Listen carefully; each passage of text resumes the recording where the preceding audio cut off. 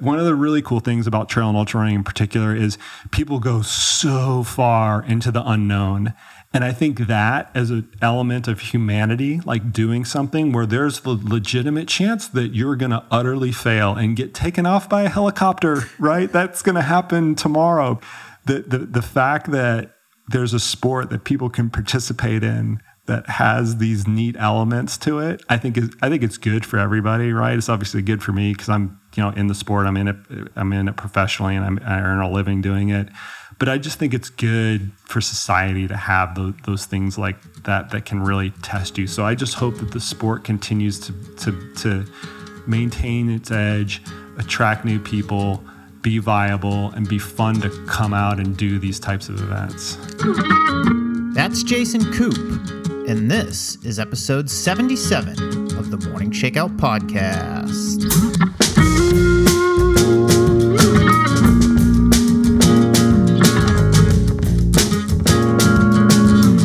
Hey, what's up, Morning Shakeout listeners? I'm your host, Mario Fraioli, and I'm excited to share a recent conversation that I had with a coaching colleague of mine, Jason Koop. Koop is one of the most highly respected and successful coaches in ultra running. He's the head ultra running coach for Carmichael Training Systems, a company he's been working for since 2001. Koop ran collegiately at Texas A&M, and he's coached athletes of all ages and ability levels over the course of his career, including some notable ones such as Western States champion Casey Lichtig, Dylan Bowman, Dakota Jones, Stephanie Howe, and many others. We caught up a couple weeks ago in Chamonix, France, where we were both supporting our athletes during the UTMB Festival of Races, and a few days before he was about to set off on the Tour de Gents, a 330K trail race through Italy's Aosta Valley. We got into a lot of coaching nerdery in this one, including the path Koop has traveled to get where he is today, the importance of education, experience, and observation, how mentors and colleagues have made him a better coach, balancing volume and intensity in training, how he responds to criticisms of his employer and why he doesn't just start his own coaching company, the growth of the competitive side of ultra running, and much more. Lots of good stuff in here, so let's get right into it with Jason Koop.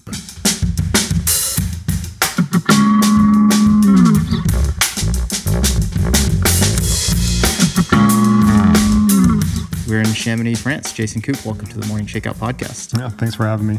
So first thing I'd like to get into with you is your new second job. I mean, your primary job is head ultra running coach of CTS, but recently you've been putting in like 30, 40-hour weeks on the trail. I'd love to learn a little bit more about why.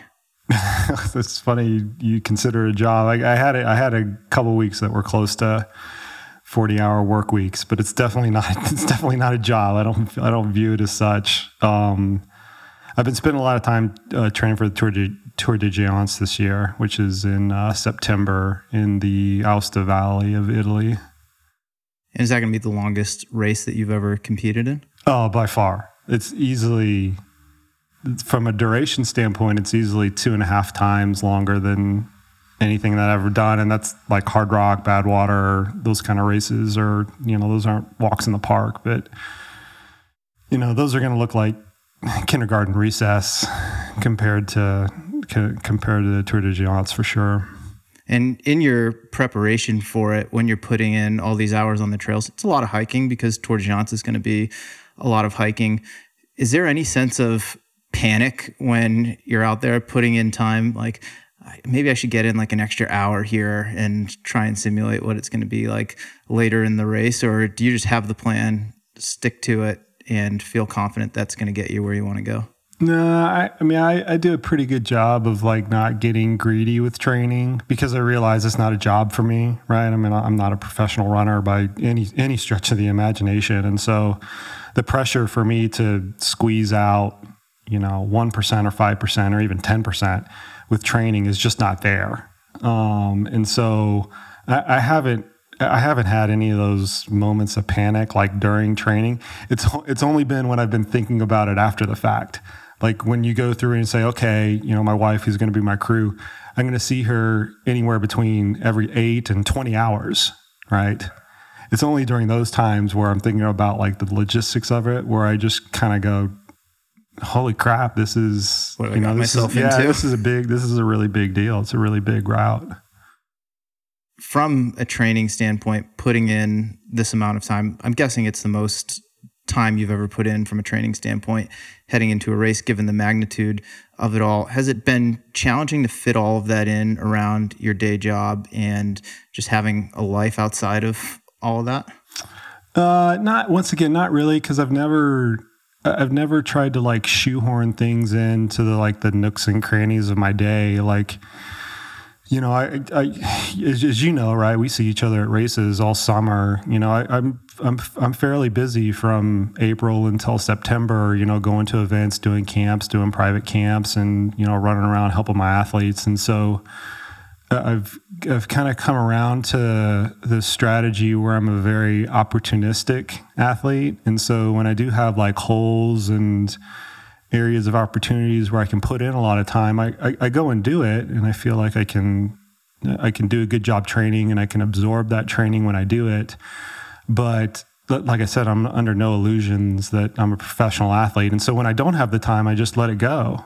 You know, I mean, like today, you know, it's the day before UTMB and CCC. I met with athletes all day, you know, and I'm not going to get in a run. And that's totally fine, because I don't have the opportunity to do so. So anyway, I really, even though it kind of like looks like a lot on paper, I really haven't found it that challenging to put it all in, simply because I've kind of taken that attitude of just taking advantage of the opportunities. Have you had to make any adjustments from a nutrition or recovery standpoint, upping your training volume like that? You know, interestingly, I recover a lot better because it's intentionally been such low intensity. Right. You know, and so I can go out and I have no pressure. If there's a climb, I just hike it. Even when I run it every other day in training, every other day that I've lived in Colorado Springs throughout the nearly 20 years that I've lived there, I hiked almost everything from maybe April on until now, and all of which I would have run beforehand. And even on the descents, just as easy as possible, no hard descending. So I just feel that it's just been easier, like physically, to manage as well, just because the intensity is so low. Putting your coaching hat on for a second, when you look at your own preparation for this as an athlete, what takeaways have you gotten from this experience that you'll apply to your coaching practice moving forward? Oh, that's a good question. I mean, the first thing is a lot of it's just stuff that I already know. It's just reemphasized, and that's the intensity matters. And you really, you know, we say this a lot as coaches, that athletes typically when they screw their intensity up, they screw it up on their endurance days, and they just go too hard. And there's very little penalty for going easier or slightly easier on those endurance days, with the with a positive compromise coming that you're just not as trashed for your harder days, and you can recover a lot easier. So that's the primary one. And the other one that actually really struck me, and this is just, this goes back to your volume point earlier, is that even when you're super busy, if you're smart about it and you make the commitment towards it, you can put the time in.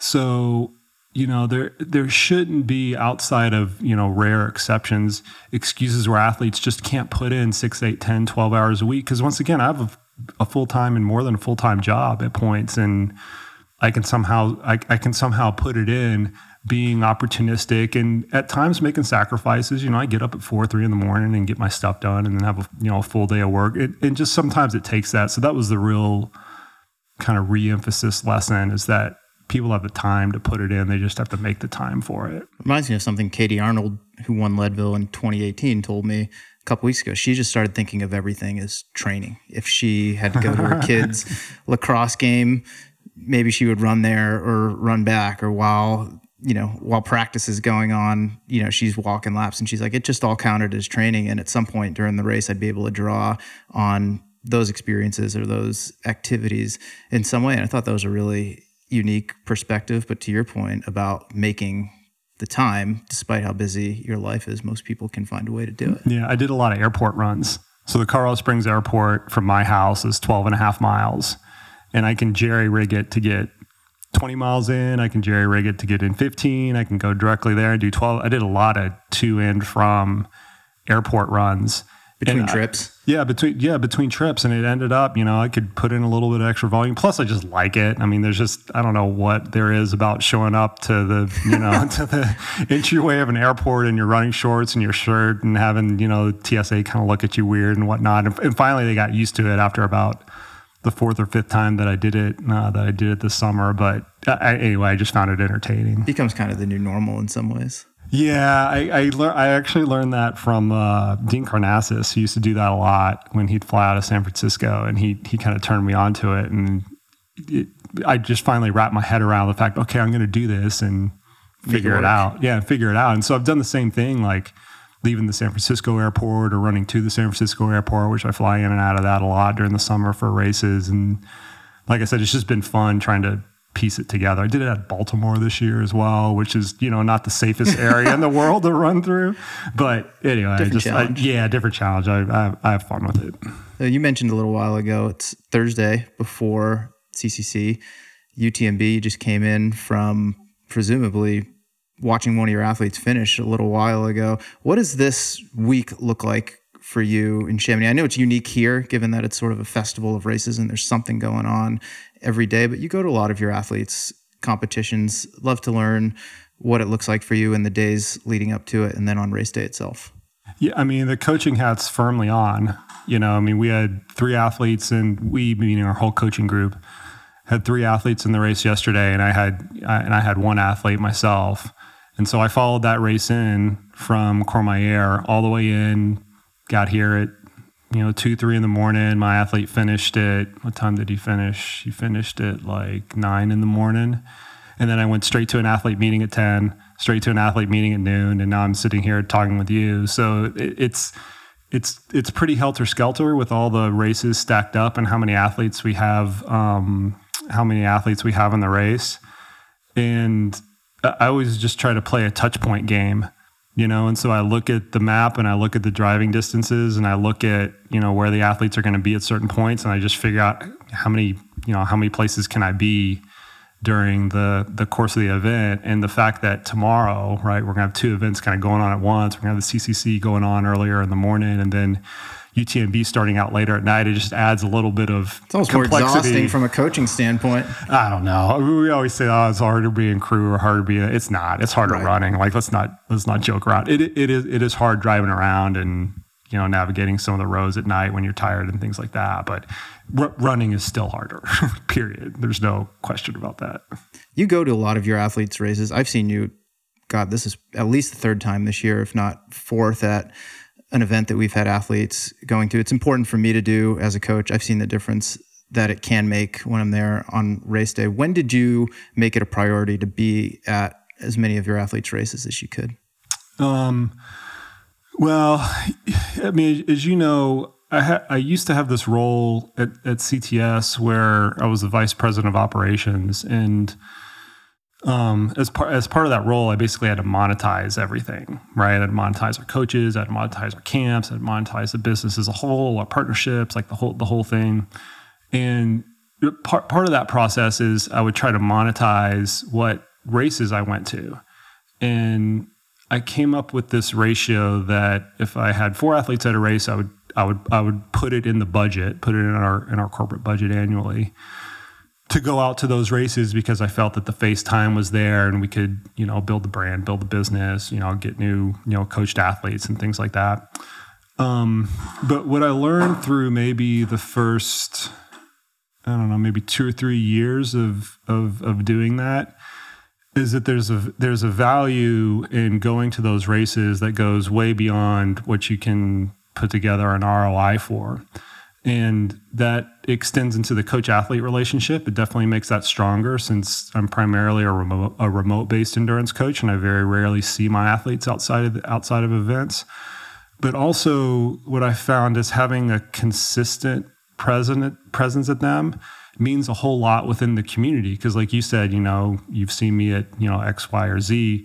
And when you're consistently there, that's meaningful to people. In a day and age where a lot of our relationships are virtual, right? Whether it's social media or text based or whatever, that in-person interaction, whether it's with an athlete or just with a race director or sometimes the volunteers. You can't put a price tag on it. Yeah, you can't put a price tag on that. And so now I actually take that organizational process and I kind of flipped it on its head. So instead of saying, okay, my athletes draw their calendars out, where are the groups of 4, and that's where I'm going to go, I put all of my athletes' races on a calendar at the very beginning of the year as much as I can.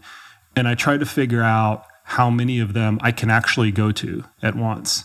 And sometimes that ends up being 3 out of 4 weekends of the month. And then at the tail end of it, I've got to figure out if I can afford it all, because it is an out-of-pocket cost to do that. But the point of it is I'm trying to maximize my time out there first and foremost, as opposed to monetizing it first and foremost.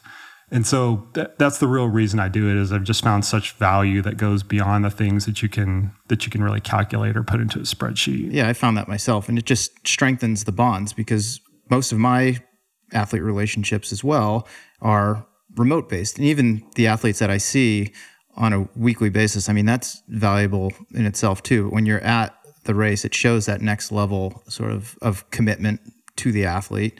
And I think over time, it only strengthens that relationship in the long term, because you know your coach is literally going to be there for you when you need it the most. And, in this day and age where it is, we can get into this a little bit later, easy to become a quote unquote coach. All you have to do is set up a website, and you could do it by email or send someone plans however you want. And there are people who do it as a complete money grab. Being able to show your athletes, like, look, I just don't want X amount of dollars from you every month. I want to be there for you to celebrate your success and also to pick you up if you end up falling down. Yeah.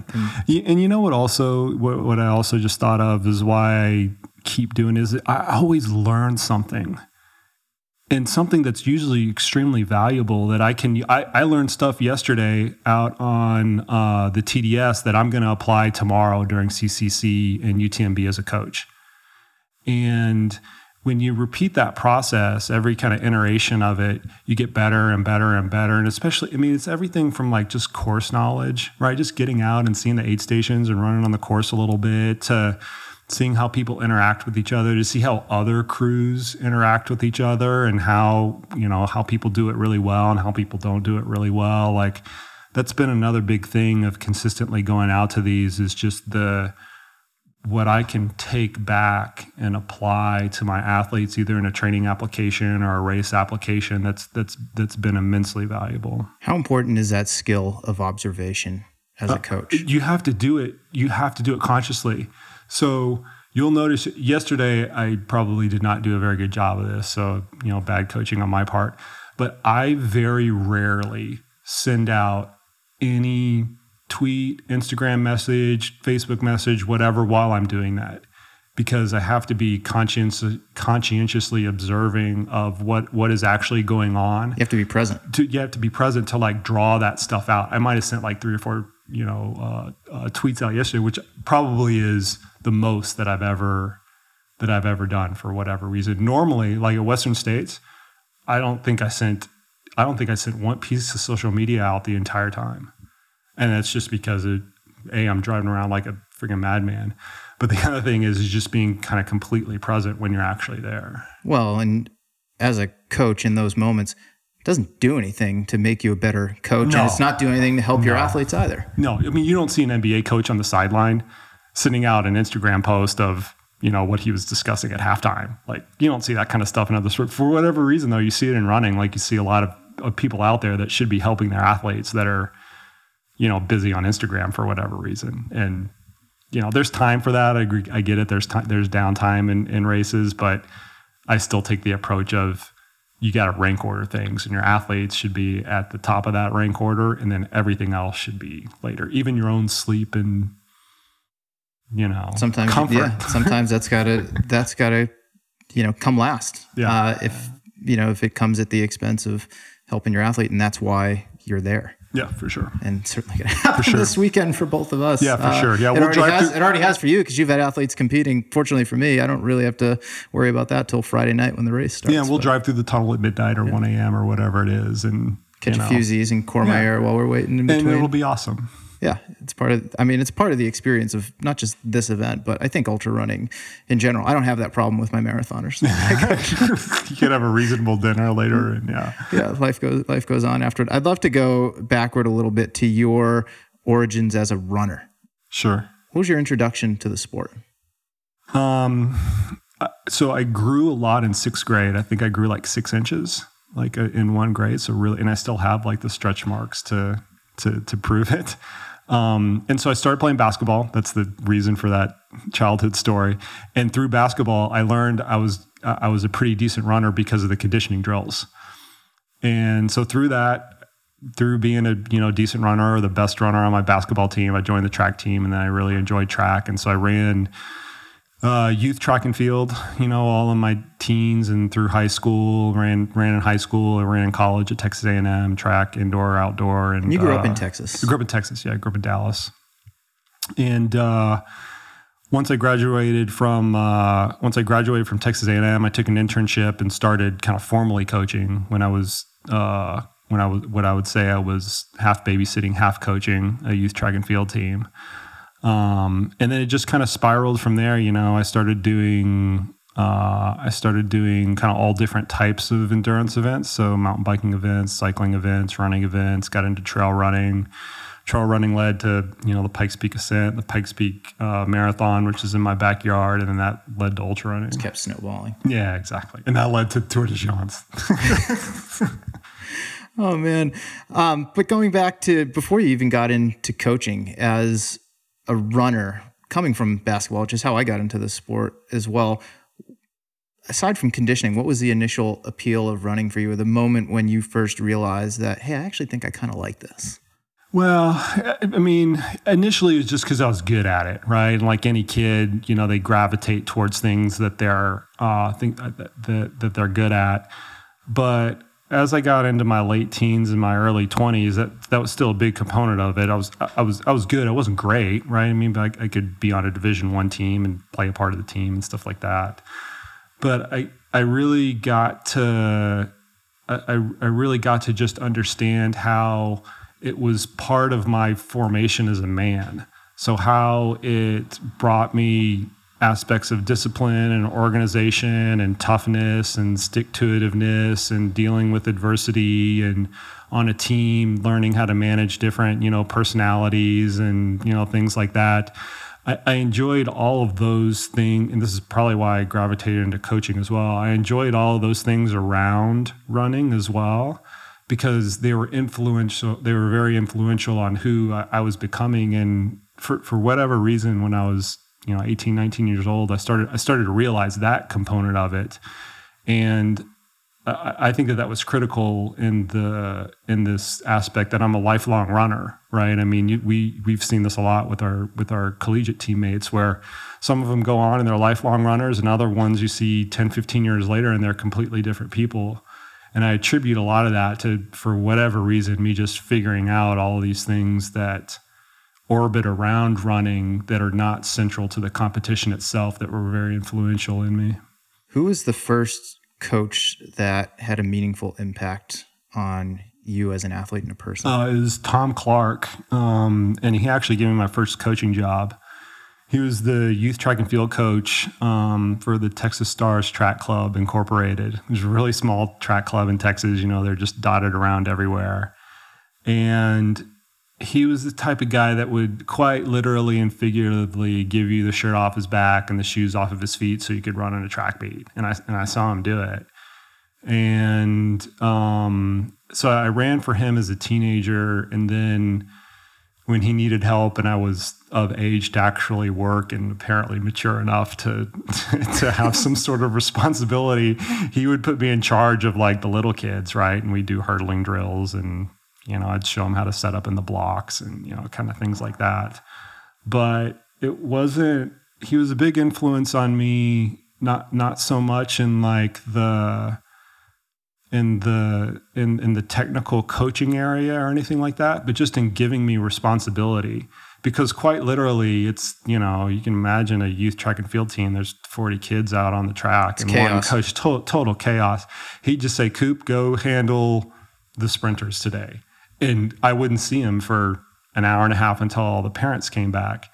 And that experience, although, I probably made a zillion mistakes every single practice, nobody really cared because all the kids were, at the end of the day tired and we all accounted for, which was the goal. But just the fact that he instilled that trust in me and really didn't have to look over my shoulder, or he couldn't look over my shoulder, that was really meaningful, that I could just go and figure those things out and kind of carve my own path for whatever I needed to do. And was it then in your late teens that you knew coaching was something that you wanted to pursue yourself over the long term, or had that not clicked yet? No, that clicked pretty immediately, because when I was 18, I actually took the USA Cycling or USA Track and Field certification exams. I was really young. I mean, I basically waited until my birthday and then jumped into it because they had a minimum age requirement. And so I knew I really liked it, just from the onset. I would always be at the practices. I kind of craved doing it, just like today, where I like being at the races. I liked being at the meets, seeing all the kids compete. We'd drive all over the state to, and I'd take kids, with their parents' permission, to track meet X, Y, or Z. And so it was kind of from very early on that I decided that I really wanted to do it. And every summer I'd go back and I'd work for pennies on the dollar, quite literally, helping the kids out for whatever I could, with everything else going on. And I really stuck to that. I really stuck through that all the way until I started kind of more formally coaching, as a practice and as a business. Did you know you always wanted to coach running? Because for a while, that's what you're known as now, is ultra running coach. But as you alluded to earlier, for a while, you were coaching some cyclists, you coached some triathletes, you've coached some MMA athletes for different things, which we can get into here in a bit. Did you know you just wanted to coach and help people in that way, regardless of what the pursuit was going to be? Or did you want to stay along that path as a runner because that was your background as an athlete and what you were most familiar with? I honestly didn't care. To put it in context, so when I first started remote-based endurance coaching, which is what our business is called, I can't believe that's a term now, it was right around 2000, 2001. And that wasn't a thing before then. Before that, the idea of a coach was somebody's basketball coach with the clipboard and the nylon shorts. They're at practice. They're at practice every single time. Or if they're a track coach, they're at the track. They've got their stopwatch. Exactly. And so this concept in 2000, 2001 of being somewhere else aside from where your athletes are and being able to guide them was kind of completely new. So to be honest with you, I didn't have the choice of I just want to coach runners because the market wasn't that big. We were still convincing the marketplace that this was something that was viable, right? And so I took everybody. I learned how to coach cyclists, and I would say I was quite a proficient cycling coach. I learned how to coach triathletes, and I would say I was quite a proficient triathlon coach. And anybody else that would kind of come our way, because we couldn't be picky about who we worked with because the market was so small and the business was so juvenile at the time. And so I've always considered that a really fortunate part of my career trajectory, because I learned to look at these different sports that I had no background in through a very unfiltered lens, and it made me look at running a whole lot differently. I think that's super important too, because I think as runners, I was having this conversation earlier with Chris McDougall, we're very set in our ways. Yep. And this is just the way. Why do you do it this way? Because, this is just the way that you do it. It's the way it's always been done. And a lot of runners don't have that experience in other sports, whether it's other endurance sports or ball sports, to be able to look at something through that different lens and apply it in a way that can lead to meaningful progress. Yeah, it's interesting. It's like a superpower. Well, over the course of years, I've gotten a fair amount of criticism for that cycling and triathlon influence. And I always just kind of laugh at that criticism because it completely changed a lot of the ways that I thought about run training, or at least gave me the perspective that we don't have to be so stuck in our ways and it doesn't have to be the way that you did it. Because when I first started coaching, I did the same thing everybody else did when they first started coaching. I regurgitated my own stuff. I regurgitated everything that I did in college. I regurgitated, everything in Jack Daniel's book, which is great, by the way, right? I regurgitated everything there, everything in the lore of running, everything in better training for distance runners, and just ad nauseum. And because I never was forced to look at the sport from somebody who didn't know it, because I knew it so intimately well, I just took all of that stuff at face value. And some of that has stood the test of time, but a lot of that hasn't. We look back at some of that stuff 10 or 15 years. What were we thinking? Yeah, and we're like, wow, that was really dumb. Like we really missed the mark on X, Y, or Z.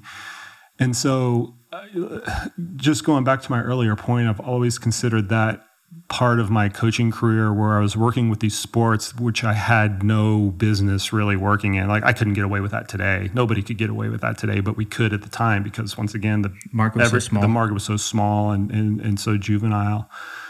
I look at that as a key piece of influence that I've had simply because of the scope that it's given me and the way that it's taught me to think about things. How have you thought about coaching from an educational standpoint? Let's start with yourself. You started coaching, as you just described, in your late teens, kind of right out of high school. Did you have an inkling at that point when you went to Texas A&M that, hey, I should study something that is related to exercise science because I'll be able to more directly apply that to my coaching? Or did you have other interests at the time academically and thought, well, from a coaching and educational standpoint, I'll learn what I need to know? I honestly was trying to satiate both. So I have a biochemistry and genetics degree. And I thought initially I was going to be a geneticist. I was incredibly fascinated with that area because it was right around the time of when the Human Genome Project was going on.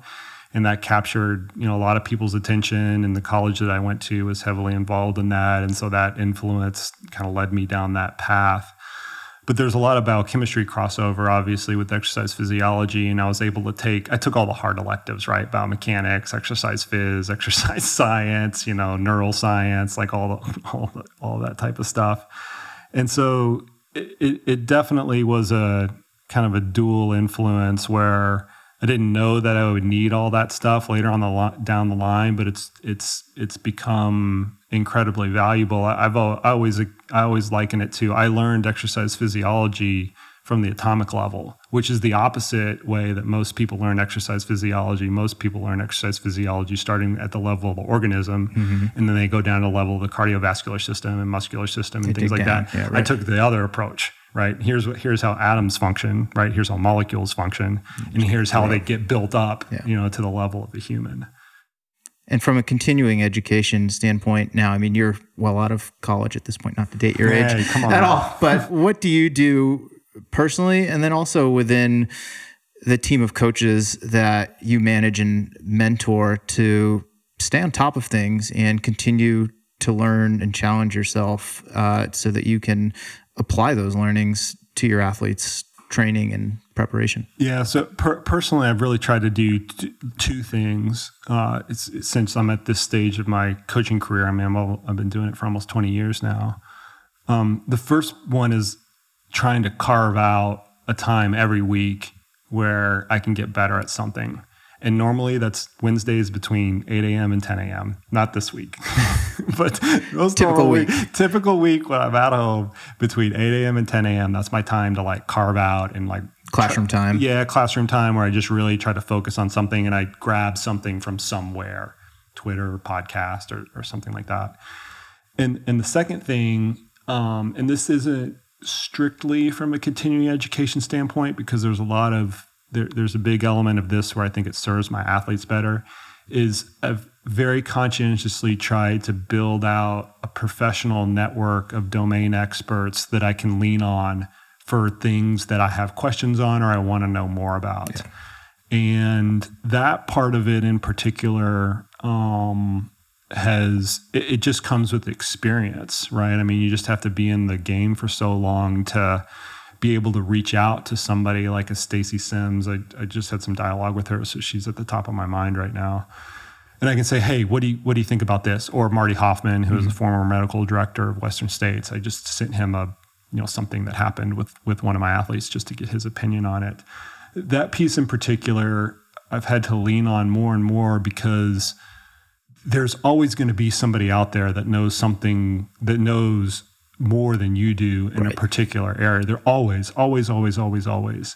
And in order to in order to get that nuance that sometimes you really need as a coach, you can't do all the research yourself. So you have to lean on those experts and then learn as much as you can from them. You can't learn 100% of what they know. It's not possible. But you try to learn as much as you can from those people through that dialogue. So that professional network piece in particular has been really, really valuable for me over the last, I'd say, maybe 7 or 10 years. You guys sort of have a bit of a built-in network within the CTS training group, because you've got, I don't know how many coaches on your roster, all of whom have different academic backgrounds, experience levels, and because you work together, can lean on one another to answer one another's questions. And I think that's huge. I mean, myself, as I work for myself, I don't have any other coaches in my quote-unquote company or whatever you want to call it, but I have a lot of coaches and colleagues that I can call up, and even some of my athletes who have expertise in certain areas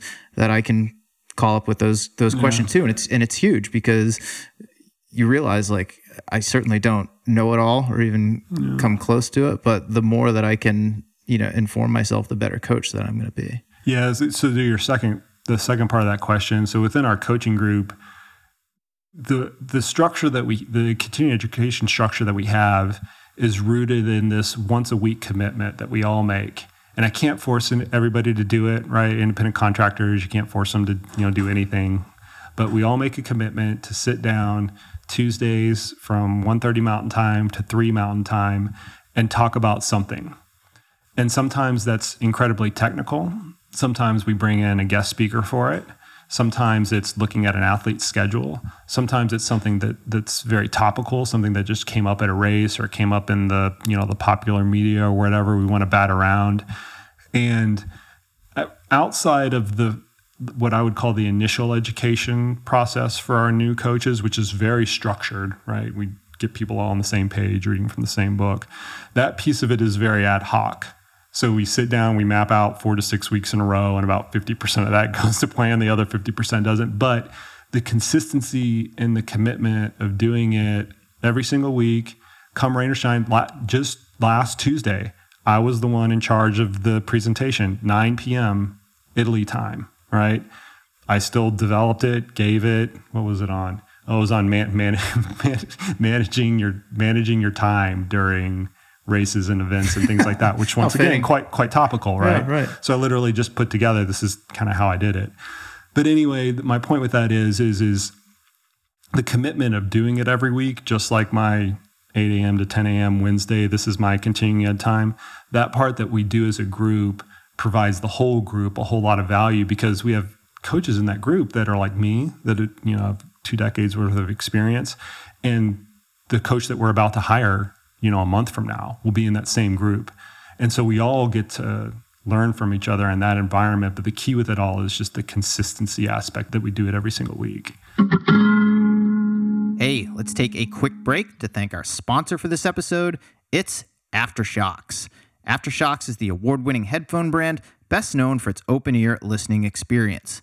Powered by patented, best-in-class bone conduction technology, Aftershocks headphones are super comfortable and sit outside your ear so you can safely listen to music, tune into this podcast, or even take a phone call while safely being able to hear what's going on around you. Best part about these headphones, for my money, it's the battery life. Aftershocks will last you 6 hours. That's a quarter of your day.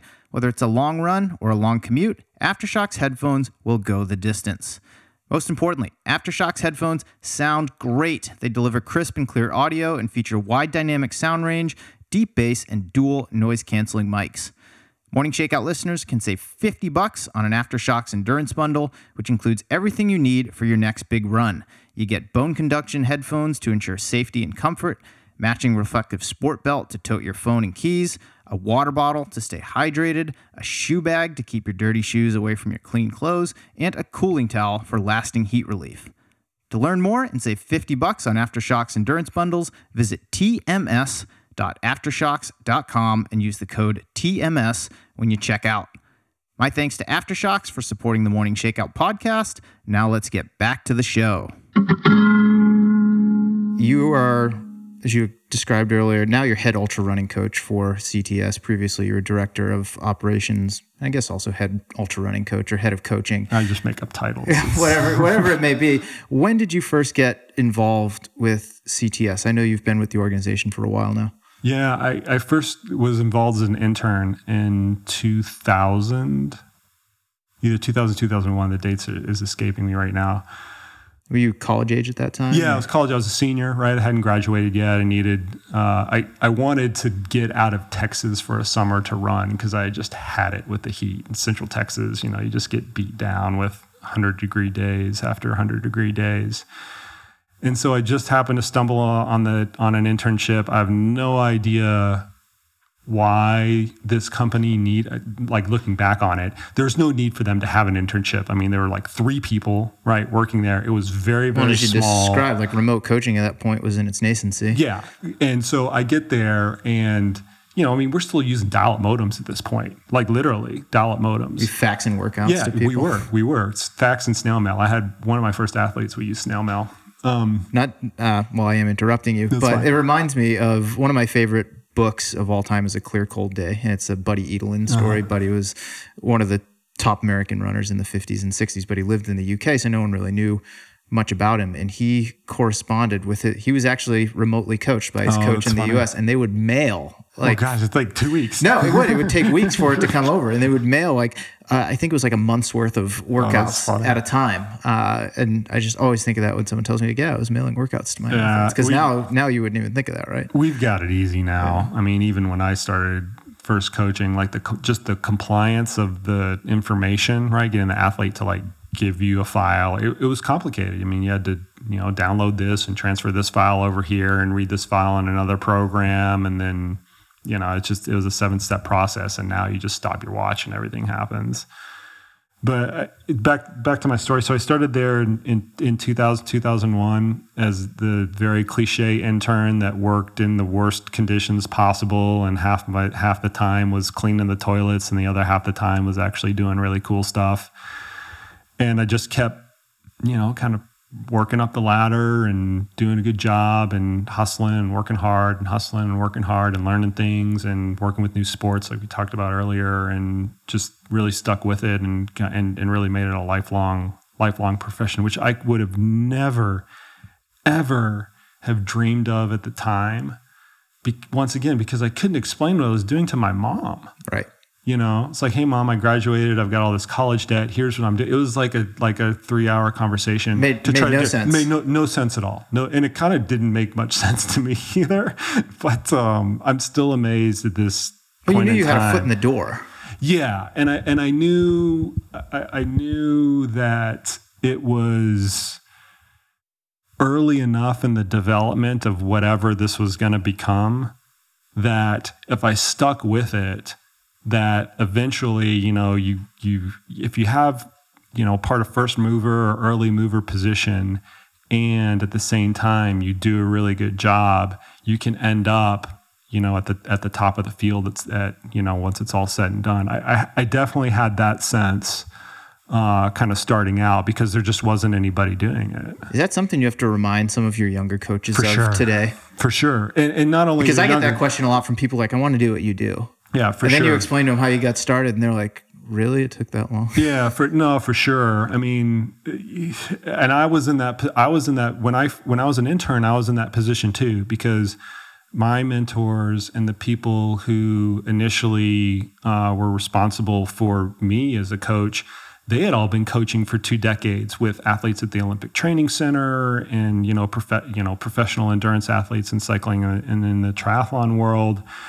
And so it's really just 2.0 of that. Like, I'm kind of turning that around when we're going through a hiring process right now. And so I'm getting these questions probably as we speak in my inbox. And I do have to constantly remind some of the newer coaches that we bring on board that, it takes a while. It's not, and even if you do get instances of success for whatever reason, and I've seen this happen, and it's going to continue to happen. If you do get instant success, if you don't do a good job and do it for the right reasons, it'll go away because now the market is too mature and they push all those people out within 2, 3, 4 years. And that's happened. And you've probably seen that happen. Yeah, I've seen it happen. I get those same questions all the time. Again, I don't have coaches who want to work for me, but people who want to coach and they know that I've been doing it a while will ask a lot of those questions. And you tell them about, this is the path that I've followed to get where I am. These are the dues that I've had to pay. But the biggest thing I tell them is like, make sure you're doing this for the right reasons. Because if you're not going to have, like, I want to do this for the rest of my life. And I have to remind myself of why I do it. Otherwise, I'm not going to be doing it for the rest of my life. People want to know where to go. Like, where do I go to learn this? Give me the roadmap. And there's not one, because it's not like an engineering degree, right? Where you've got a more defined path, or an accounting degree where you have more defined path. You definitely have to carve it out yourself. And whenever that's the case, this carve it out yourself piece, whenever that's the case, you have to start with, as you mentioned, doing it for the right reasons. Because when you're doing it for the right reasons, you're going to make umpteen mistakes, but you're also going to correct those. When you're not doing it for the right reasons, you're going to make those mistakes and you're going to let them fly. Going. Yep, you're going to let it fly, or keep perpetuating the mistake. Agreed. So, at what point in your trajectory with CTS did you realize that this was viable and something that you could continue to do? And not when you realized you had made it, but when you realized, like, okay, I'm not going to have to go and like completely rewrite what I want to do for a career or figure something else out. It took a while. Did you do other stuff? I had to have a second job. I worked at Bennigan's when I first started for 2 years. Actually, Bennigan's, not like, the fake Bennigan, like the Bennigan's. And I'd go there at 5 p.m. and I'd take the evening shift. And I did that to literally make ends meet, because once again, it was so young, and I could not, even though they were paying me as a full-time employee, it was just not enough not enough to make ends meet. And so it took maybe 4 or 5 years for that to turn around. And it was a combination of doing it for long enough and having the confidence that I'm good at what I'm doing, right? And also the market maturing to a place where we could all take a step back and, not have to duct tape and bubblegum things together. And in a true startup sense, I could quit my job at Bennigan's, and make a full-time living being a coach. So it took 4 or 5 years. I definitely had to pay a lot of dues in a lot of areas to get to that point. When did you make the transition from coaching these multiple sports early on in your career to focusing primarily on running and maybe even ultra running, even though I'd love to dig into maybe when that switch flipped as well? Because ultra running, I think, as far as being a competitive sport, it's really just started to rise in the last several years, where not just the top athletes, but athletes who are getting into the sport, who are age groupers, are seeking out coaching. And now, the ultra running coaches are in high demand. They're popping up, every week. But I know in the early 2000s, that definitely was not the case. No, not even close. In fact, I've told the story a couple of times. In I would say the mid 2000s, I reached out to a lot of the top ultra runners at the time. People, guys and girls, winning races, incredibly successful, young, in the middle of their career, in the twilight of career, you name it. I reached out to a lot of people. I got laughed at. Like I literally got laughed at a couple of times. And in the sense of coaching is stupid for this sport. And so I very literally put the brakes on doing that from a trail and ultra running perspective for about 7 or 8 years. So that takes us to like 2010. Let me stop you right there for a second, though. When you were reaching out to these athletes, were you reaching out to them because you had observed that a lot of these folks, I don't want to say were doing it the wrong way, but you felt they could be doing something better to improve their performances? Well, so this is before Strava, so I didn't know. Right. Right. That's so why I'm curious. I just wanted to help. Yeah. Like that's always been my MO with athletes, is, hey, how can I help? And so I'd reach out, and like I said, some of them just seem young, and maybe I could hint at, or maybe I could catch a hint that they were making some mistakes or whatever, but I honestly didn't care. I just wanted to help them out, and I thought it would be fun. I thought it'd be neat to work within the running sport group. It's really hard to get foot in the door with marathoning, as you know, right? The market there is really crowded. But like I said, I just wanted to help, and I quite literally got laughed at. So I literally put the brakes on that for maybe 7 or 8 years until about 2010, and then it gradually, for I don't know, whatever reason, started to turn over. And the real turning point, and this just tells you how serendipitous life is sometimes, is I was reading an article in Colorado Running Magazine, Colorado Runner, I can't remember the name of it, small publication in Colorado, about Dakota Jones. And he mentions in the article, I have no idea what I'm doing. I need a coach. And so I called Topher, who both you and I know. Yeah, Topher Gaylord. Called Topher, who is a mutual friend of ours. And I said, hey, is this kid a good kid? And I'm more than happy to help. Back to my earlier MO, how can I help? And he said, Topher was a sponsor at the time, or worked for his sponsor Montreal at the time. And Topher said, yep, he's a good kid.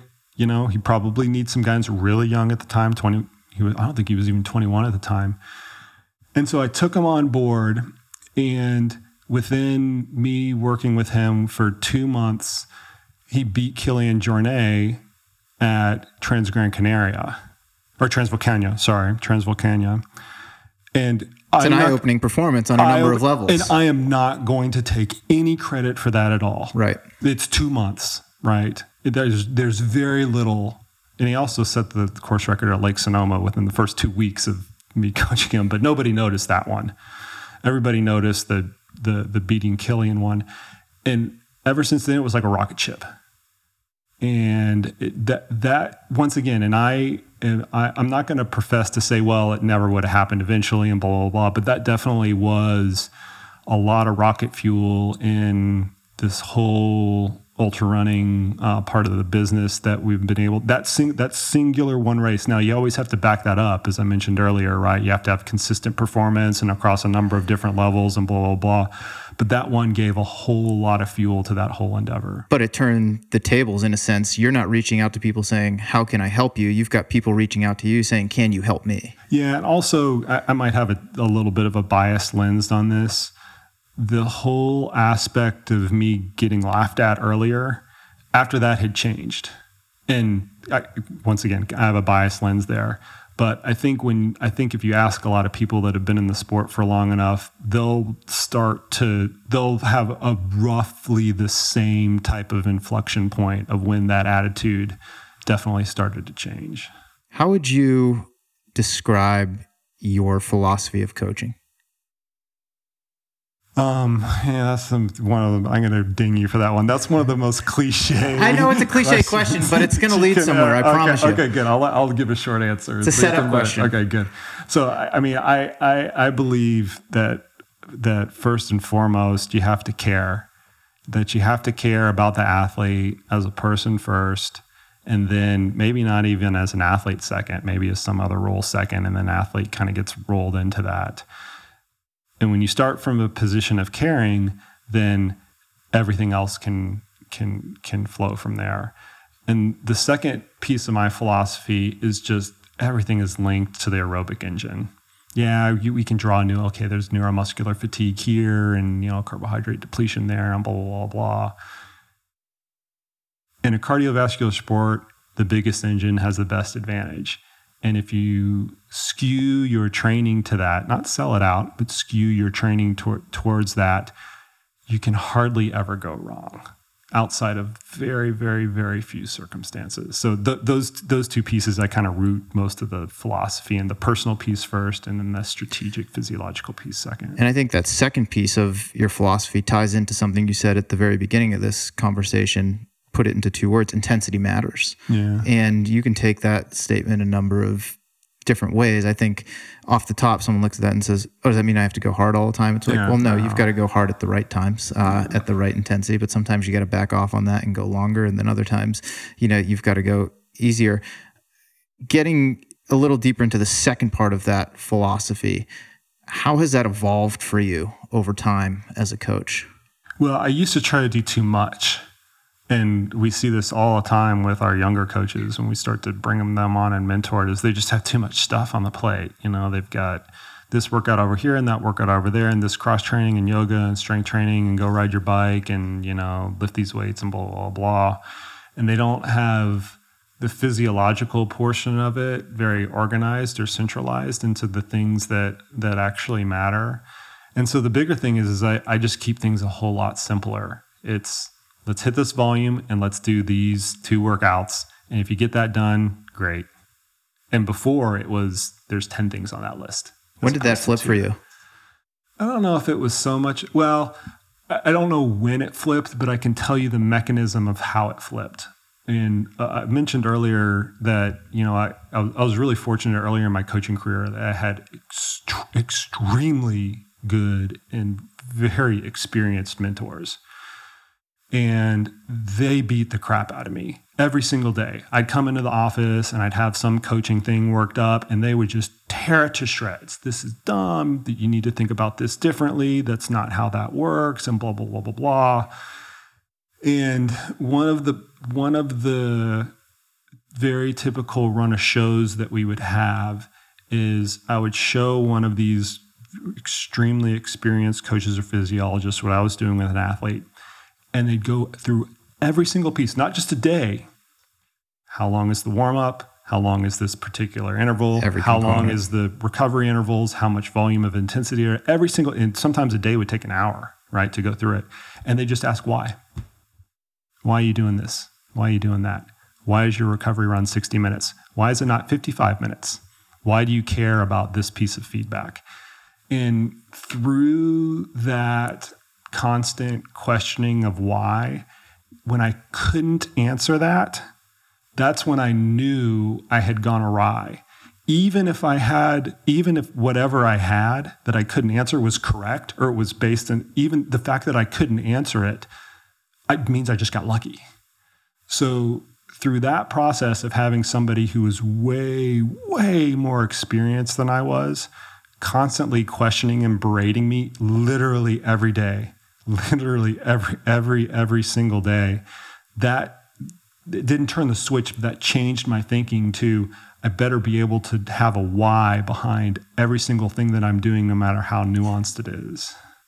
It's almost impossible to explain how valuable that is, because I feel like someone in that situation, it goes one of 2 ways for them. It goes the way that it went for you, where you actually dig into it yourself and figure out, why? Why am I doing this? Or you get so discouraged that you're like, you either start doubting yourself or you start resenting the person who is questioning you, being like, no, they're just giving me a hard time. And you took it as like, no, they're trying to help me become a better coach. Yeah. So an interesting anecdote to that you'll really like is, so through that experience, when I took on the director of coaching position, I incorporated more of that into our initial screening process. And so before we've even brought the coach on board, interviewing them during the actual interview, right? I mean, it's almost like Survivor, to a certain extent, but we would have parts of that why, and not so much to test what they know and didn't know. That was certainly a very small component of it. But the bigger one was just to see how they reacted to it. Did they get defensive? Did they actually say, you know what, I don't know, but I'm going to go look that up. Right. That's the person I want to hire, right? I don't want to hire the person that gets defensive or says, I just made it up. I want to hire the person that says, you know what, I don't know why. I'm going to figure out why that's important, or why, it means something. And I think that's so important, because I think a lot of young coaches feel like they have to know everything. They feel like that's part of their job. That's why someone's going to them, because they know it all. And the reality is, none of us know it all. We know a lot. We have varied experiences, but there's going to be something that comes up inevitably that you have to have the confidence to say, I don't know the answer to that, but I'm going to go consult with my colleague, Jason Koop, and see what he says. Or, I have someone who's a specialist in nutrition, and I'm going to go find out the answer to that for you. And I think a lot of young coaches don't have that confidence when they're first getting into it. Yeah. So the very first training session that I do with new coaches, I have this like little 5-minute bit that runs along those same lines, where I say, you're not going to know everything.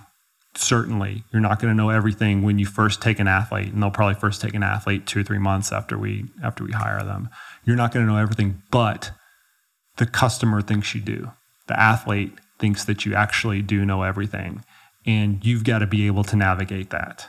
That's why we have a team of people behind you to help and that's not fair. That's not fair to the coach, but still the athlete expects it on the other end. And I think where a lot of young coaches, particularly young coaches that don't have a network behind them, get caught is they think that they have to know all the answers to those, and they just can't. Right. They just can't. It's just not possible. There's just too much information out there to figure it all out by themselves. And that's where maturity comes in. As you mature as a coach, you can actually accept that you don't know it all, and it's okay to go ask for help. But I think that's a really interesting and valuable exercise that you take with new coaches who are coming on board. That's a pretty... It's an eye opener, like I said. I mean, we do reveals a lot. Well, I would say we do just as good a job as anybody else, just kind of screening people for the right stuff. But still, when you kind of get them in and they see, okay, this is how it's really going to be. It's a totally different kettle of fish. Since we're here, what advice would you give for a young coach who is looking to get into the profession and make a career out of it? Well, to start doing it. I think a lot of people, they try to over-engineer what they quote unquote need to start, right? Do I need this certification? Do I need this educational profile? Do I need a website? Like whatever. Like just start doing it. Go ask somebody and coach them for free and figure it out. Absorb all of right now we have a tremendous amount of information that's out there for free. There's this podcast, right? Twitter. I mean, my gosh. Right now, here's a good story. So we used to have our interns as one of their primary job was just to pull articles. We'd get, the big in the mail, right? The physical journals every single month. And our senior coaches, we'd thumb through them and we'd mark the ones that we wanted to actually discuss. We'd give them to our interns. They'd go pull them, photocopy them. If they had to pull them electronically from somewhere else, they'd pull them electronically from somewhere else. But they were basically the aggregators. Now I just use Twitter. I just follow the right physiologists on Twitter, and I get not 100% there, but maybe like 80% there.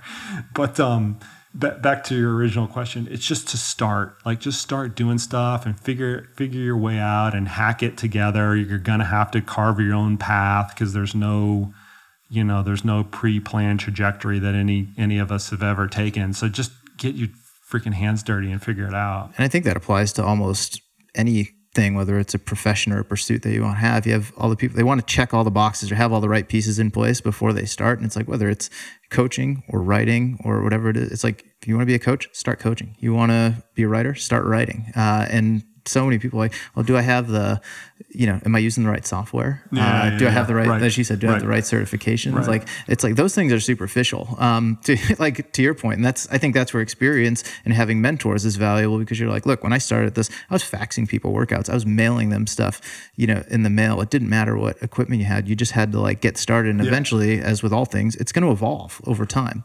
What's interesting is So I mentioned earlier, there's not a very formalized educational pathway. That's starting to change. I mean, we've seen, and I professionally have seen several universities start to offer within either their exercise physiology program or their exercise science program a coaching discipline. And it's an inter-sport or interdisciplinary sport, if I'm making up word, that's fine. But it focuses on all sports, not just endurance sports, not just team sports, not just stick and ball sports or whatever. It focuses kind of on all sports. And it will be interesting to see if that does evolve to more of a formalized educational pathway for endurance coaches. Because right now you can look at the endurance coaches out there. They either were an athlete and got into coaching that way, or they just fell into it from some odd, combination of circumstances. They did not deliberately go out and say, okay, I'm going to go get this piece of education here and that piece of education there. They figured that out through the course of their careers, but it did not start like that. And I'm not convinced that that's going to be the way for the remainder of my coaching career, I think some of these educational pipelines are going to start to play a role in that development process. I think it has to flip at some point. If it doesn't, who knows where the profession is going to go, and it's going to become even harder to sort of weed out good coaches and to find the right coach that works for you, or to have like just a very streamlined way of, saying like, yeah, this is someone you can trust. Yeah, I don't know. I mean, the NGBs tried to take that role on, in the late 90s, early 2000s, where they tried to put some really robust structure. So the NGBs being USA Cycling, USA Triathlon, National USA, governing bodies of different sorts. Yeah, and USA Track and Field. They tried to take the burden of developing coaches, right? And they had incredibly elaborate structures of level 1 certification, level 2, level 3, bronze, silver, gold, whatever the nomenclature was. And eventually those kind of fell apart. It's a hard gig to get. And now there's this very fractured way of education and development that leans a lot on private industry. So Training Peaks, right, is one of our partners. They're probably one of the leaders in this, where they pump out a lot of consumer-facing content, but also a lot of professional-facing content for coaches to actually get better. So I don't know if our education system is eventually going to play a role in that, or whether it has to, but I don't know. I just kind of see it changing just with the landscape that I've seen the last few years. Well, it's at a confusing state too, because as you mentioned, you have that, like just speaking for running, you've got USATF certification, you've got RRCA certification. There's at least half a dozen other ones that aren't immediately coming to mind that I've seen. Where the hell did that come from? And is it just looks like a money grab to me type of thing? And to someone who wants to be a coach, they're like, do I just need any certification so I can put that under my bio, or is this one better than that one? And I think it gets very confusing in that regard. So it'll be interesting to see if it does, become a little more cohesive. Well, the real issue though that I've always had behind the certifications, and why I don't initially steer people towards those, is it implies an end date. Mm-hmm. And as you know, because you're a great coach, there is no end date to your professional development. It's always. And so when you say, oh, I'm, here's my stamp, here's my, level 1 certification or whatever. You're not done. Yeah, you're not done at all. Like, you should just be beginning at that point. So I like I said, I think that the industry is mature enough now to where something is going to emerge, whether it's a professional network or some sort of like educational pipeline on the front end or whatever, just because there's enough mass to support it. In your coaching profession, you've worked with all different types of athletes. And in recent years, you've had a lot of notable elites. You mentioned Dakota Jones earlier. You've had Dylan Bowman, who's had success, Stephanie Violette, Timothy Olson's part of your roster. You also coach a bunch of age group athletes who people listening to this podcast have never heard of. How does working with the elite athletes inform your approach with your age groupers, and then vice versa? How your approach with age groupers informs what you do with elite athletes? Is it one and the same? Do you separate the two? Is there crossroads in there? I don't really separate the two. It's just a big circle of life. I mean, I learn just as much from the fundamental approaches are the same, even if the intent numbers or whatever are different. Yeah, exactly. And the only, like, one of the nuances on the elite side is just the precision has to be higher, and maybe the risk tolerance is higher as well. Because the stakes are higher. And I mean, this is always a great example, right? I mean, Hillary, who's coached by another one of our coaches, Adam St. Pierre. They're within the top 3 women yesterday at the TDS are within 2 minutes of each other through 90 kilometers of racing. Last year at the TDS, Dylan Bowman was racing with 3 other people on the last 5K section. They all finished within a couple of minutes of each other. I mean, so the difference between winning and getting second and getting third is just getting narrower and narrower and narrower. And the elite athletes, not all of them, but most of them are willing to take a certain level of risk within their training and even within their own lifestyle, right? To win a race. Most normal athletes aren't willing to go to such extremes. They're willing to make sacrifices and compromises, but they're not willing to go to the extreme or have such a high risk tolerance. Most of them are. But outside of that little nuance, the application is is very, very, very, very similar. Yeah, the elite athletes, they adapt more quickly and to a greater extent, but the fundamental principles are all there. But I also think that from your original question, from a learning perspective, it's not this group learns from that group or that group learns from the other group. It's the entire experience that a coach learns from, the whole spectrum of it.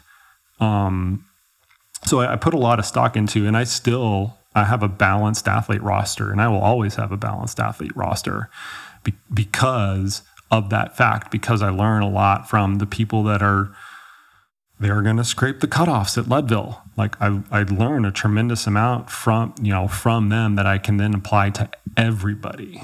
Well, and that's a different type of precision too. If you've got to break that 30-hour cutoff, and it's like to that person, I mean, they're not making a career out of it, but it's important for them to be able to finish the race and be part of the official results. You're exactly right. The precision is definitely there when they're scraping cutoffs at Leadville.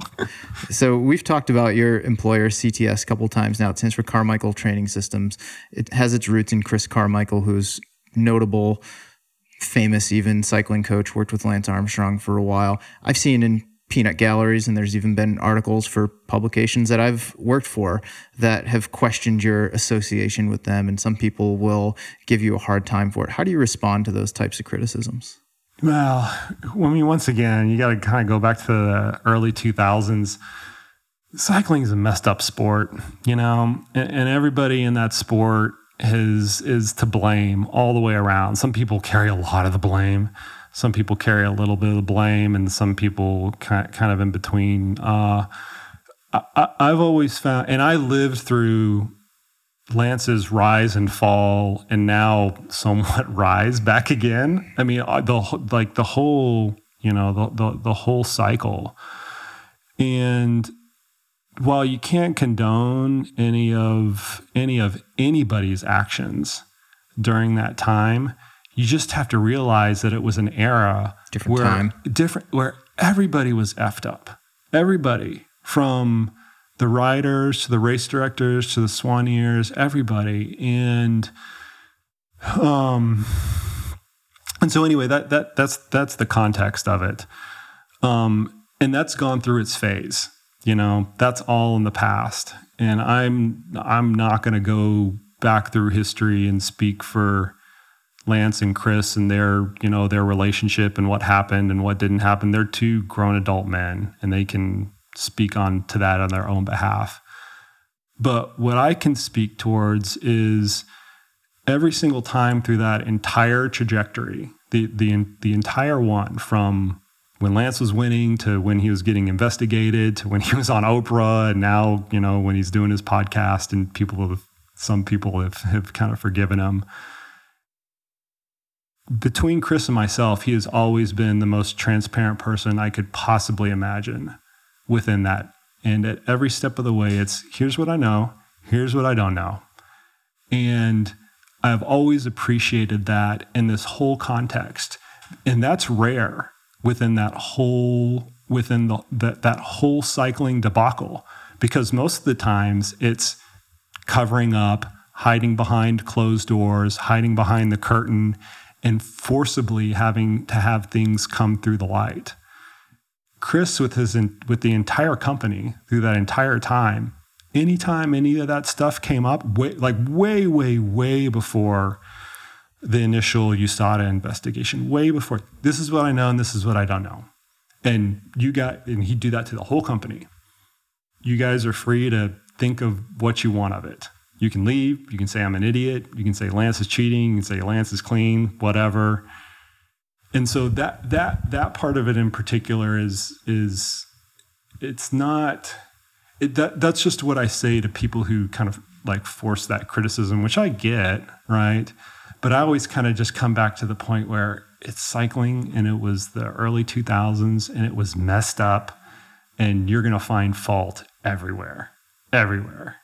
And yeah, that's all I really have to say about that. I think on a societal level too, there's always this presumption of guilt by association. So sure, I get that. Because you work for him and he did, X, Y, and Z. Obviously, you must have also done X, Y, and Z. Otherwise, you wouldn't work for him, which is, the furthest thing from the truth, right? And then all of a sudden it gets bestowed upon your athletes. Well, then, then this athlete he coaches must be doing something wrong, and this athlete he coaches must be doing something wrong. And it's just like I think it's such a small percentage of the population, but it ends up getting, really loud. And then because it's somewhat inflammatory, it gets widespread attention. Yeah. It's just how the world works. I get all the time, hey, Koop, you should start your own coaching company, right? You can go do this, that, or the other. You've got the name, like, who would I be at that point? Like, that would be one of the most, that would go against a lot of my ethos of, loyalty and stick-to-itiveness and appreciating people's honesty and things like that. So, yeah, I could go do it. But once again, going back to all this conversation that we just had before, a big part of who I am is because I was a part of this organization. I had all of these other people around me supporting me. For me to say, screw you guys, I'm going to go play in my own sandbox, that's probably one of the most childish things that I could think of doing as an employee. Immature thing as an employee. Yeah, that's what our president's doing. So I certainly don't want to emulate that. We've been going for a while here, and I want to be respectful of your time. Last bit that I'd like to end on is the sport of ultra running itself. You have been involved in it for quite a while now as an athlete and as a coach. You're doing Tour de Gens here very soon. You've raced, any major ultra that I can almost think of, or at least been part of it in some capacity. How has the sport itself, from a competitive standpoint, changed over the past, say, 10 to 15 years? Man, where do I start with that? It's just that the density of competition has just gotten so much better. And I would still say, with all due respect to the athletes that are out there, Corinne's in the room with us right now, so she might take offense to this, but the density of competition still needs to get a little bit better. There's still some development that I think needs to happen, but that just takes time. That's honestly the biggest thing. If you just look at the sport's still so small from a numbers standpoint. It is a very, you can fit the entire North American piece of ultra running inside of the Boston, the New York City, and the Chicago marathons. Just three marathons. The whole sport of ultra running in North America can fit inside of those 3 race fields. So that just, like, from a size and scope standpoint, just tells you kind of where we're at. But I think, really in the last, 10, 15 years or so, the biggest thing is, the sheer competition has just obviously gotten a lot better, but also the competition density gets better. So the races are closer, right? The races are closer. They're more exciting. There's obviously more, there's a lot more money in the sport. You see brands coming into it, not just because they can sell stuff that's endemic to trail running, but also there's a spirit and there's an influence that the sport of trail running represents that kind of transcends outside of the little niche. Mm-hmm. And so that's why you see, some of these marquee athletes that are here in Chamonix. That's why you see them in advertising that reaches beyond, Trail Runner magazine and Ultra Running magazine. So that part of it certainly has changed. You see Zach Bitter's 100-mile world record just had some non-endemic publication in the Washington Post and other big media outlets. So that part of it has definitely changed over the last 10 or 15 years as well. But I'd say basically it's got more eyeballs on it. Fundamentally, more athletes, more people watching it, more people paying attention. Well, and I think when people think of ultra running, they think of this. They think of the UTMB, the big mountains, epic adventure. Here, it's very much a professional sport, and it's a big-time professional sport, and that's people's perception of it. But you just brought up Zach Bitter's 100-mile record. That was an old record that he broke. Right. But we don't see many of the sport's top stars, or at least who we identify as the top stars, and that's not taking anything away from Zach at all, going after stuff like that. Jim Walmsley did earlier this year with the 50-mile record. Camille Herron's done it with 100-mile record in 24 hours and things like that. Do you think we'll start seeing a shift in terms of those types of ultra running events from a competitive standpoint, where maybe those will get a little denser as well from competition standpoint, and we'll really start seeing records fall, or do you think the growth is mostly going to happen with this sort of stuff, the trail and mountain ultra stuff, epic views and yada, yada, yada? No, I think it's all over the board. I mean, even when you look at some of these world record attempts in this contrived fashion, right? The breaking two attempt sure. was a great blueprint for that. I think you'll start to see more of that in ultra running. And really that's fueled by the exposure that it generates. You know, when you can generate a lot of media buzz and you can control the narrative, right? That's really attractive to a shoe brand, an athletic apparel brand, and things like that. And so sometimes so much more so than sponsoring athletes at races and having them win, you know? So I think, like I said, I think the whole landscape is you're just going to continue to see things get faster, things get more competitive, that competition just being more dense. There's more people that are kind of shuffling around the ranks. You're going to see it all because there's room for more growth. Like you said, it's small, right? When it's small, there's room for more growth. So I think we're going to continue to see it, which is really cool. Yeah, I think so too. And really I cool. hope we continue to see it, because I think a lot of these incredible performances end up getting overshadowed because visually it just doesn't look as stunning as what we have behind us here. Right. And I think one of the things that we're going to start to realize, or I guess realize to a greater depth, is the context of some of these performances, because it is still very small and very new. You could look at the Western States record 7 years ago. It's completely different now, right? What they were doing out here around Mont Blanc 7 or 10 years ago, it's completely different now. You're going to continue to see the iterations of that where it's like, well, you know, that's no longer good enough, you know, to be very blunt about it. So we're going to continue to see that. It's not, I don't think we're near the performance asymptote, right? We're not even close to that with a lot of these things that we're talking about, whether it's 100-mile world records or Western State records or whatever. We're still going to see a lot of progress. Building off of this discussion, and this is certainly a hot button topic in trail and ultra running now, what can we do to get more women involved in the sport? Well, everybody has to take responsibility. Not just the women. The race organizers have to take responsibility. The brands have to take responsibility. The coaches have to take responsibility. Everybody has to make it a priority. And I think you're asking me this question because I've advocated for this a lot, which is always a weird position to take as a man. But I really think that the lack of gender diversity in our sport that exists right now is bad for the sport. Lack of diversity in general, I would argue. Yeah, and you can take that as socioeconomic diversity, racial diversity. I think that's all playing very, very poorly right now. And the reason it's not getting much attention is because the sport is growing so much, which is great. Right? We'll take double-digit growth, you know, year after year after year. If you were any, you know, business on Wall Street, you'd take double-digit growth. So ultra running will take that. But when you do it without diversifying your audience, you are completely subject to when that growth starts to turn around. And when that growth goes from growing to flat to down, that down spirals because you don't have diversity. Take cycling, for example. Showed tremendous growth in the early 2000s.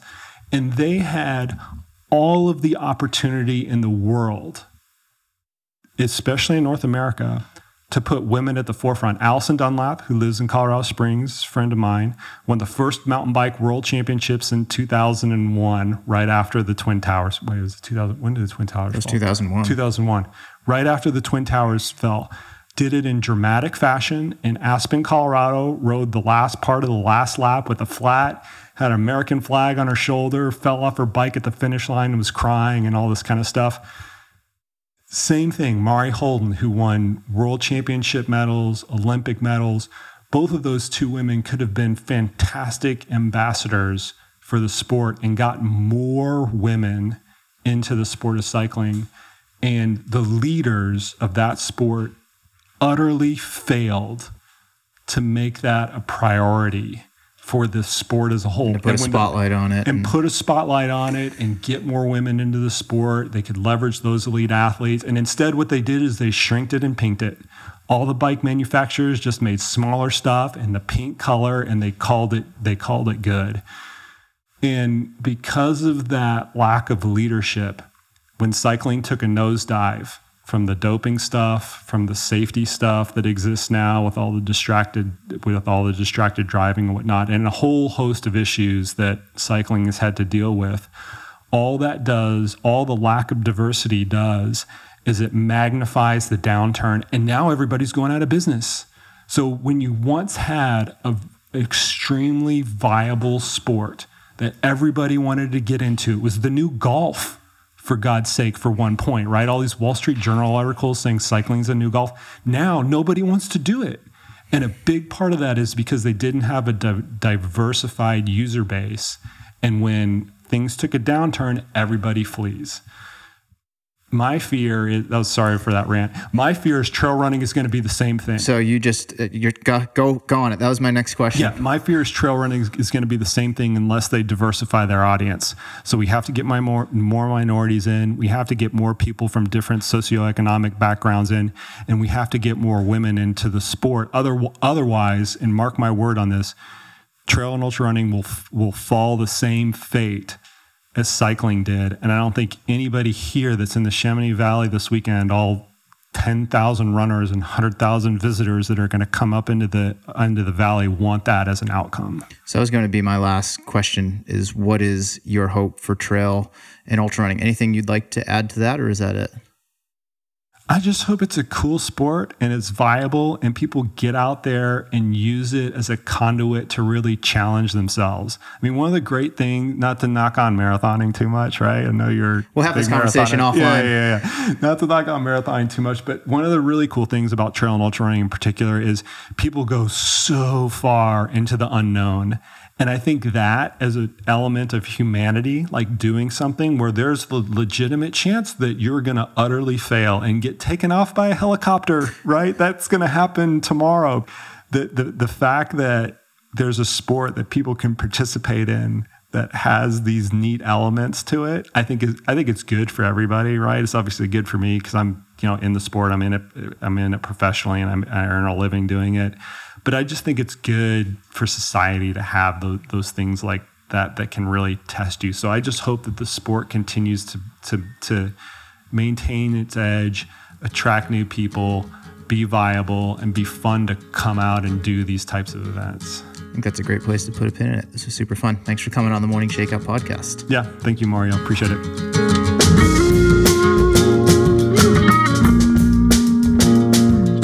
All right, another episode in the books. I really hope you enjoyed it. If you did, or heck, even if you didn't, go to the Apple Podcast app, whatever platform you're listening to this on, and leave a rating and a review.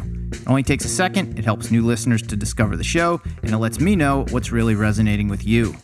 Also, a big thank you to Aftershokz for sponsoring this episode of the podcast. Aftershokz is the award-winning headphone brand best known for its open-ear listening experience.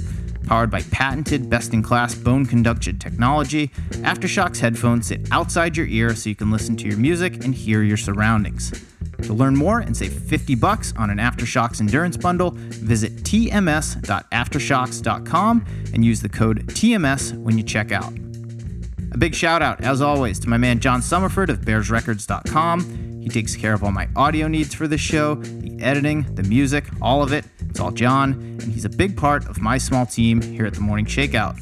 Also, a couple more thank yous to some members of my team, Jeff Stern for the editorial assistance, and Chris Douglas for handling sponsorship sales.